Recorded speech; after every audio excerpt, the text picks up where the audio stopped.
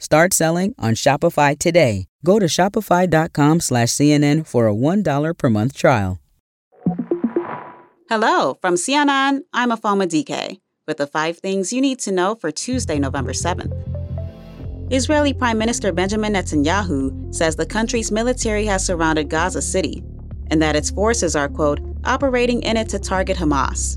It's unclear based on comments from Netanyahu and the country's defense minister where exactly the Israeli military is operating inside Gaza. But during a news conference today, he said they've killed, quote, thousands of terrorists. Netanyahu also warned Hezbollah against entering the war on Israel's northern front. The U.S. State Department says it's helped more than 400 Americans leave Gaza. Israel's military allotted a 4-hour window to allow Palestinians in northern Gaza to head south through a corridor, and some had been walking for hours. Meanwhile, families of loved ones taken hostage by Hamas pleaded for action on Capitol Hill today. Here's one man who says he misses his younger brother. We need help now. We don't know what is their condition. This is a call for action. And this is a wake-up call, not only for Israel, not only for the Jewish community. This is a wake-up call for all of you. All of you here, all of America, all of Europe. A Jewish man in Southern California died after suffering a head injury during dueling pro-Israeli and pro-Palestinian rallies.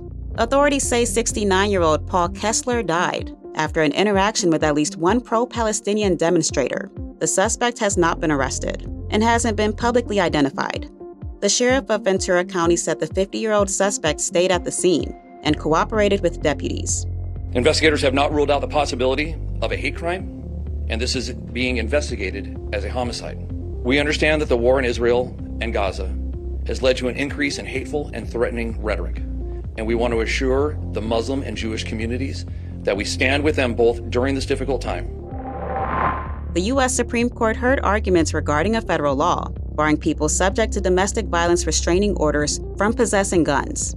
A Texas man was issued a restraining order in 2020 after a violent altercation with his girlfriend. He was convicted, but won an appeal when the Supreme Court struck down a New York law that placed restrictions on carrying a concealed handgun outside the home, which established that firearms must be consistent with the nation's historical tradition. After an appeals court ruled in favor of the Texas man, the Biden administration appealed to the Supreme Court and defended the law, arguing that Second Amendment rights are, quote, not unlimited. Today, the majority of the court seemed poised to rule in favor of the law, indicating that it falls within the nation's history of limiting gun rights for people who pose a danger to society.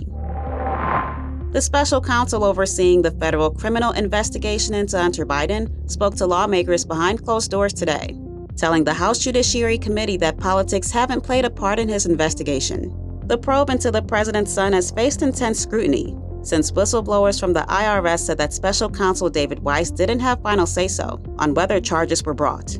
House Republicans have criticized what they say was political interference. According to a copy of his prepared remarks, Weiss maintained that he has been the decision-maker and wasn't blocked by the Justice Department from taking necessary steps in the investigation. As homeowners' insurance dwindles in some areas, buyers are walking away from deals more often than before. I'll tell you why next. Shopify's taking the cash register online, helping millions sell billions around the world. But did you know that Shopify can do the same thing for your retail store? Upgrade your point-of-sale system with Shopify. Shopify POS is your command center for your retail store. From accepting payments to managing inventory, Shopify has everything you need to sell in person. Get award-winning support and see why millions of businesses worldwide trust Shopify. Do retail right. Grab your $1 trial at shopify.com/CNN. Start selling on Shopify today. Go to shopify.com/CNN for a $1 per month trial. Hey, welcome back. The frequency and severity of extreme weather due to climate change are impacting the affordability and availability of homeowners insurance in some states. From wildfire threats in California to intense flooding in Florida, insurance companies in areas vulnerable to climate disasters are either raising premiums or pulling out of these markets altogether. And according to the National Oceanic and Atmospheric Administration, the number and severity of storms is getting worse. As natural disasters become more common, questions linger about who should bear the cost of insuring homes against these growing risks. World leaders will meet later this month at the UN's annual COP28 Climate Summit to address this issue and more. That's a wrap. We'll be back at 10 p.m. Eastern.